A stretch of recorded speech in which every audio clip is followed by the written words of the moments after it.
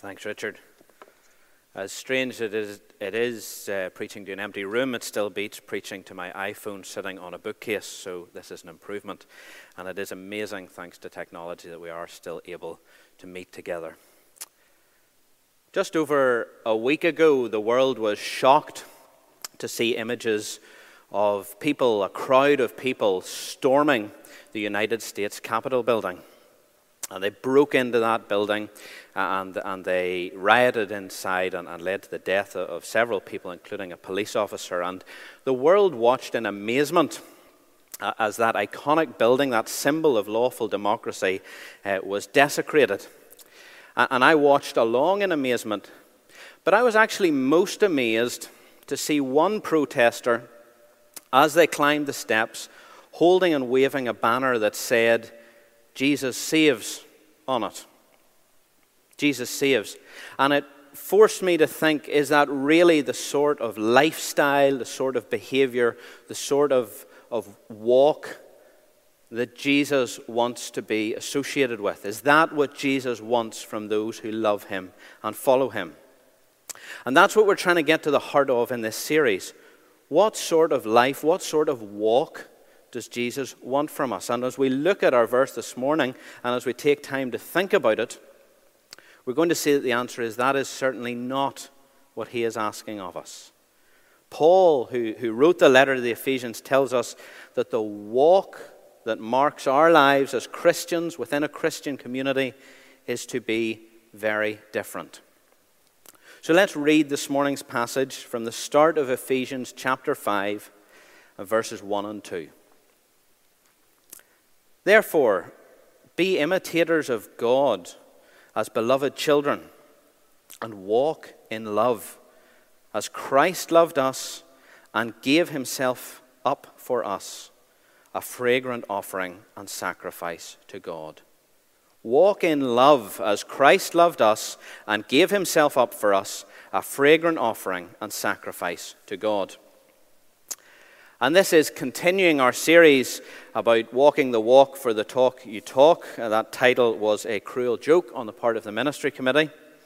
But it did remind me of when I was younger, reading the back of a novel by an author called Andy McNabb. Andy McNabb was a former Special Forces soldier, and he wrote novels about that sort of thing. And one reviewer or one enthusiastic publicist had written the quote, "Others might talk the talk, but only he has walked the walk." And it's that idea of someone who really lives out in every minute of their life what they believe and know to be true. And that's what we're being challenged about from Ephesians. We're being challenged about our walk as Christians.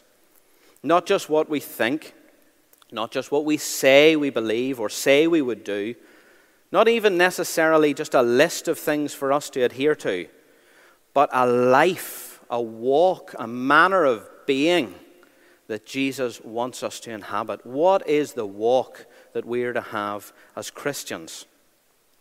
And today's verses are really the concluding statement for the previous paragraph at the end of chapter 4, where Paul has been describing the behavior that we should have, each of us together in the Christian community, how we should interact with each other. And he's concluded it with this verse, that we should be imitators of God, that we should walk in love. And David took us through that passage last week and challenged us with it. And Paul is saying that underpinning all of those things, that whole section is this idea of walking in love, living your life in love. And that idea of love now permeates the second half of Ephesians. You'll see Paul talking about doing different things, husbands and wives in love, and how we should behave together in love. That idea of being together in a Christian community in love is what he's getting at here. But what is love? Love is a word, an idea that could have many interpretations, many definitions, many ideas of what it does or looks like or entails. But thankfully for us, Paul has given us a very clear bit of guidance here as to what he means when he tells us that we should walk in love. He says we should be walking in love as Christ as Christ. Paul is pointing us to the example of the Lord Jesus, to his life, to his love. This is what our love should mirror. This is what we should be imitators of. This is what we should be doing. And that's simply what I want us to think about this morning. Paul highlights three things to my mind about the Lord Jesus to challenge us and to guide us as he instructs us to walk in love. And that's what I want us to think about. He says we're to walk in love, first of all, as Christ loved you. And as we think about how the Lord Jesus loves us, the New Testament gives us much to work with. And we could spend all day, all week, all year talking about how the Lord loves us. But when I think about the Lord's love for me, the verse that always comes to my mind is Romans 5 and verse 8. And you'll remember when we covered this last year in our series to Romans, it says this: while we were still weak, at the right time, Christ died for the ungodly. For one will scarcely die for a righteous person, though perhaps for a good person one would dare to die. But God shows his love for us in this, and that while we were still sinners, Christ died for us. While we were still sinners, Christ died for us. That is how God shows his love for us. And so as we reflect on that, as we reflect on how Christ loved us, what do we learn? Well, the first thing I think we see is that the Lord in his love takes the initiative. He takes the first step. He didn't wait for us to come to him. He stepped out of heaven. He became a man and dwelt among us. He took the first step. He took the initiative. While I was still a sinner, while I was still in disinterest rebellion to him, Christ acted. He took the first step. He was the initiator. So the Lord's love was initiating. And the second thing from this verse that we can think about is that we were totally undeserving of it. Wasn't it the Lord looked at us and thought, what a great guy, I'd love to know him and care for him and love him and have him in my family. We're told very clearly that while we were still sinners, while we were still in rebellion and living for ourselves and having our backs turned on him, while we were totally undeserving, while from God's perspective, in any human sense of the word, we were unlovable, and yet he loved us. He took the initiative. He loved us even though we had done nothing to deserve it. We had done nothing to earn it. And so the application for us is that as we love in our Christian community, as we inhabit this walk, we have to make the first move, as it were. We need to be, like the Lord, moving towards people in love. Not waiting for them to come to us, and not waiting for them to hit a certain level of need or even a certain standard of behavior before we love them. All of us will probably have had a favorite auntie or our granny, the sort of person who is very lovable, who lavishes you with buns and presses £5 into your hand when your mum's not looking. Someone like that is very easy to love. And then at the other end of the spectrum, we have people who are very unlovable, who perhaps because of how they look or how they act or often their personality are just hard to love. They're just unlovable. And then somewhere in between those two extremes, we have most people, that middle group of people, neither extreme. And if we're really going to walk in love like the Lord Jesus, in fact, we have to be indiscriminate in our love. There's no standard of lovability that those people have to get to before we love them. Equally, there's no standard of depravity or of need that they need to achieve before we love them either. They don't have to earn our love by being deserving of it. If we're to love like the Lord Jesus, we are to be indiscriminate in who we love. And so as we walk in love, we are to be initiative. We are to take the initiative. And that means really nothing more than the onus is on us to do it. Each of us as individuals in this community, we don't need to wait for the elders to get up and announce that this month we're going to love each other. We don't need to wait for a feeling deep within our hearts that it's the right thing to do. We don't need to wait for the Bible to fall open at Ephesians 5 some wintry Saturday morning. And we certainly don't need to wait until someone comes up to our door with their cap in their hand. We are to live and initiate in love. We are to move towards those around us in love. And we are to do it indiscriminately. So we're to walk in love as Christ loved us, undeserving. And then secondly, we are to walk in love as Christ loved us and gave himself for us. Because the most supreme example of the Lord's love for us is that he died on the cross for us.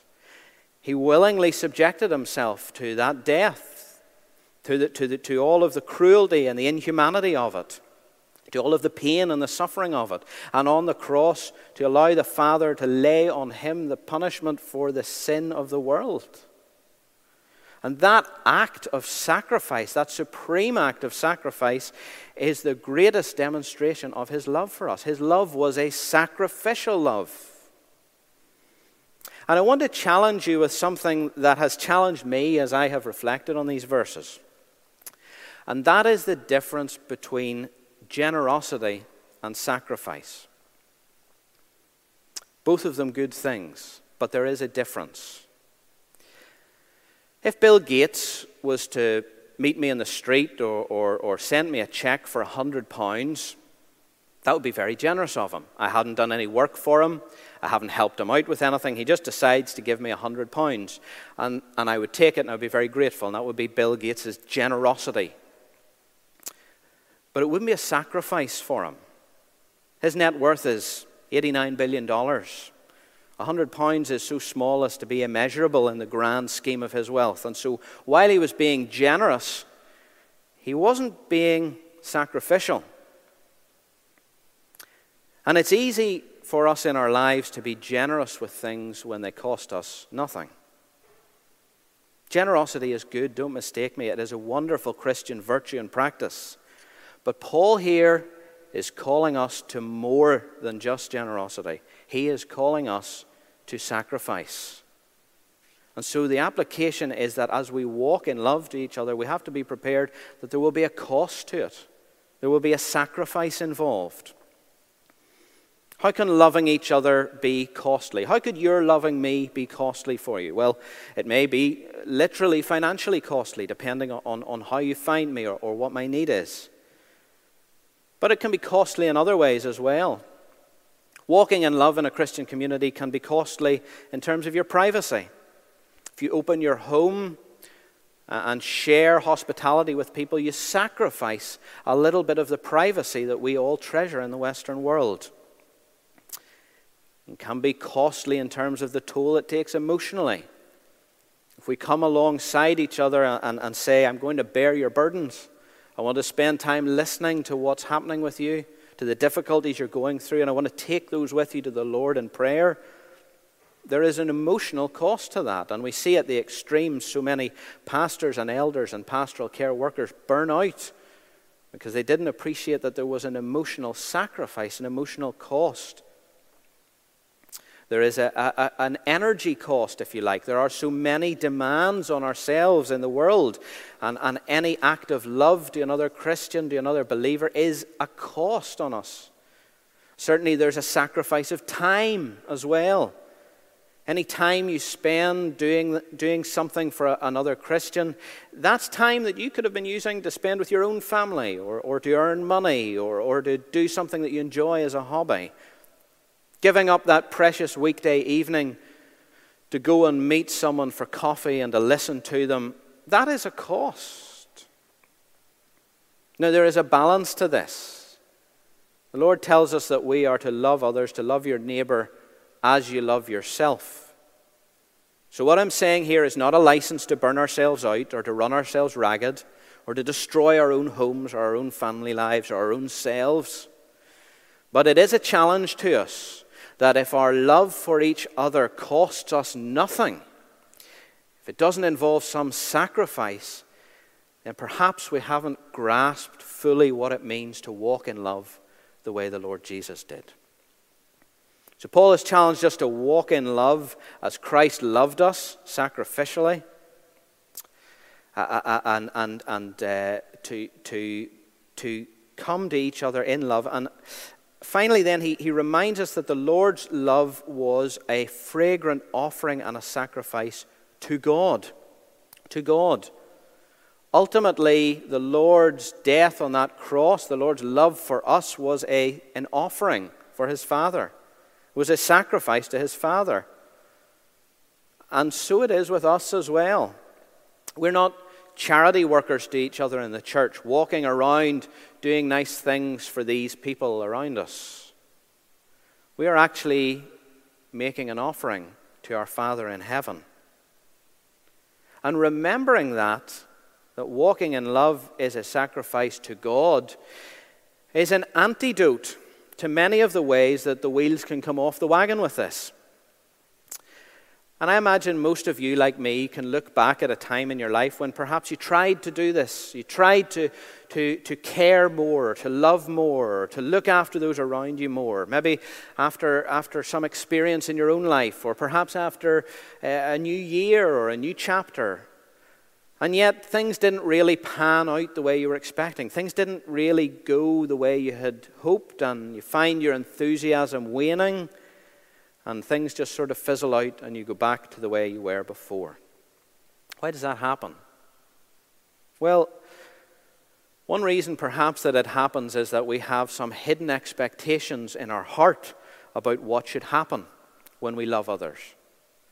And perhaps those expectations are even hidden from ourselves. I remember not that long ago, a few years ago, my wife and I bought people a Christmas present. We were in a group of friends, and it was a secret Santa set up, and we had got this other couple, and we thought of a present that we really thought they would love, and it was a little bit beyond the budget that we'd set as a group, but we were so convinced that this was just a brilliant gift for them as a couple, and it would be such a blessing for them to have it, and it would be such a joy for them as a family, and we were really just thought, this is just a brilliant gift, it's a brilliant opportunity, we're going to stretch ourselves, and we got it for them. You know where this is going. We all sat round and opened each other's gifts, and they opened our gift. And it was like that moment as a child whenever your granny stops putting money in your Christmas card, and you open it and you see that there's nothing there, and you know that you have to pretend that you like it, but everyone knows your disappointment.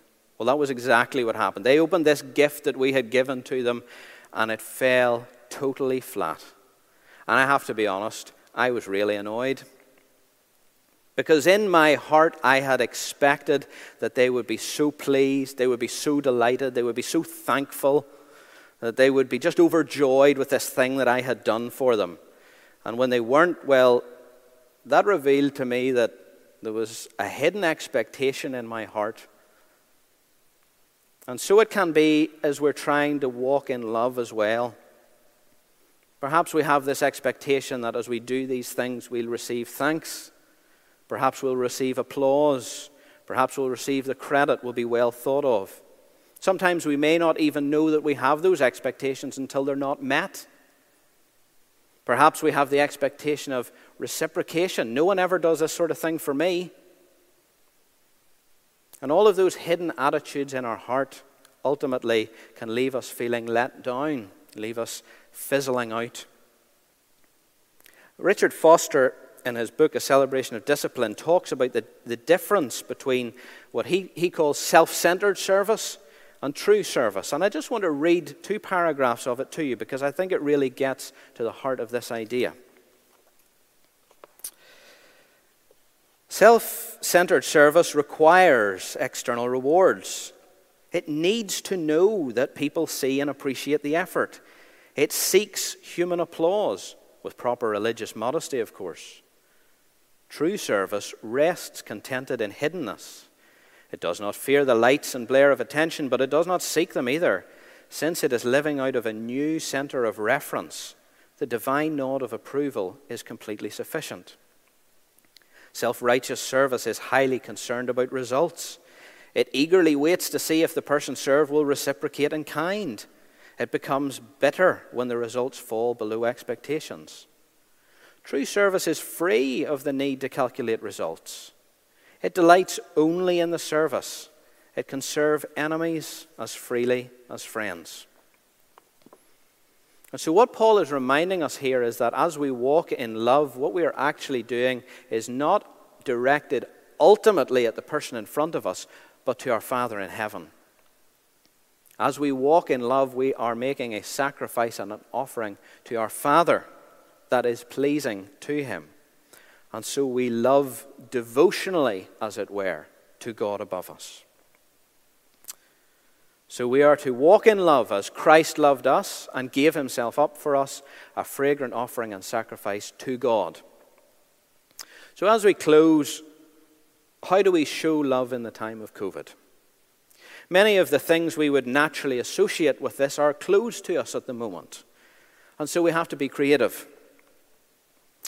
The first step I would suggest is that you ask the Lord to prompt and guide you.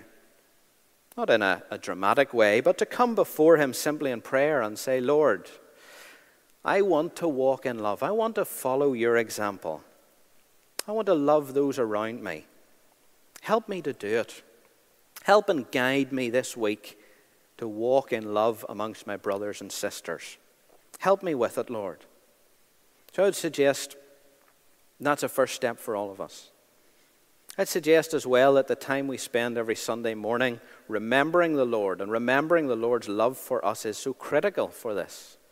It reminds us of the pattern that we're imitating. It gently corrects any of the errors of ourselves that have crept in. And so the fellowship around the Lord's table is so critical for us as well as we seek to then imitate that love that we remember from the Lord as we walk in our day-to-day lives. And my worry about giving you concrete examples of things we can do is that it quickly becomes a prescriptive list. And the whole point of this series is to challenge that sort of thinking. We're wanting to develop a way of life, not a tick list to go down. And so that's why I've spent so much time this morning thinking about what walking in love really means. But I do want to give you a few suggestions, just as much to get you thinking about how walking in love might work itself out in your life this week, this month, and this year. Perhaps one thing you could do is be a listening ear, the gift of listening. Not necessarily having to answer or provide solutions, but just to sit down with another Christian and offer to listen to what's going on with them. To listen to their hardships or their struggles, and to provide yourself as a quiet, confidential sounding board for someone to open up to. That would be a great act of love. Prayer and intercession for someone else is a tremendous act of love. To commit to taking time to pray for someone, either by asking them what you can pray for, or even just quietly without them knowing, but to regularly and faithfully bring them before the Lord and to lift them up to him and ask for his blessing and care on them. That is a great act of love that any of us can do for each other. The gift of fellowship with each other, a phone call or a text message to someone, maybe an email to one of our missionaries. But just to touch base with someone, just to say hello, just to remind them that they are not alone. That is a great love. And the gift of hospitality. Now, at the moment, obviously, that is closed to us. But as I have become a father, I have realized how much children are a blessing, especially to older people. And perhaps there is an opportunity for those of us who are young families to share that family life with others through Zoom, or through sending a few photos, or through touching base with an older member of the congregation and letting them know how the children are getting on, because welcoming them into your family in that way is actually a real act of love. And undoubtedly as well, we can be practical in our love. We do the large and the small things. And perhaps this would be a good week or a good month to see if there are any members of the church who are isolating or housebound in your area, who need you to do a shopping run for them, or any number of people who need prescriptions collected and dropped to the house. And as under the Lord's hand things improve as the year goes on, our opportunities to do all of these things only magnify and increase.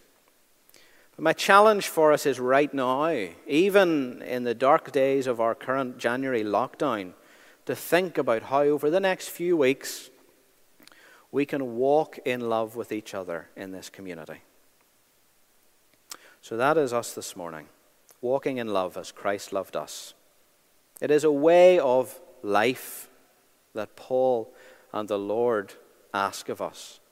And our example for it is the Lord himself. We are to love indiscriminately. We are to love sacrificially. And we are to remember that ultimately we are loving devotionally to our God in heaven. Let's pray. Father, we confess to being challenged by these verses. And we acknowledge that without the example of the Lord Jesus, we wouldn't know where to start. We thank you for it. We thank you ultimately and primarily for his love for us, even when we didn't deserve it, even when we had no interest, that he took the initiative, that you reached towards us in love. And Father, we would ask that you would help each of us to imitate that we would reach out to each other in love. We would be prepared to sacrifice, that we would be prepared to accept the cost that that will entail, and that you would always remind us, and help us to remember that what we are doing is ultimately not charity work for each other, but a devotional act of love and sacrifice to you. Father, we confess that without your help and grace, we cannot do it. But we know that we can come before you and ask for that help, and so we do. Father, we thank you for the opportunity to meet together in such strange and difficult times as these. We pray for our church. Pray for the older members, for those who are sick or have been bereaved, for those who are suffering in other ways, perhaps less easily understood, but no less real. We pray for your kindness and grace and presence and comfort among us. In your Son's name, amen.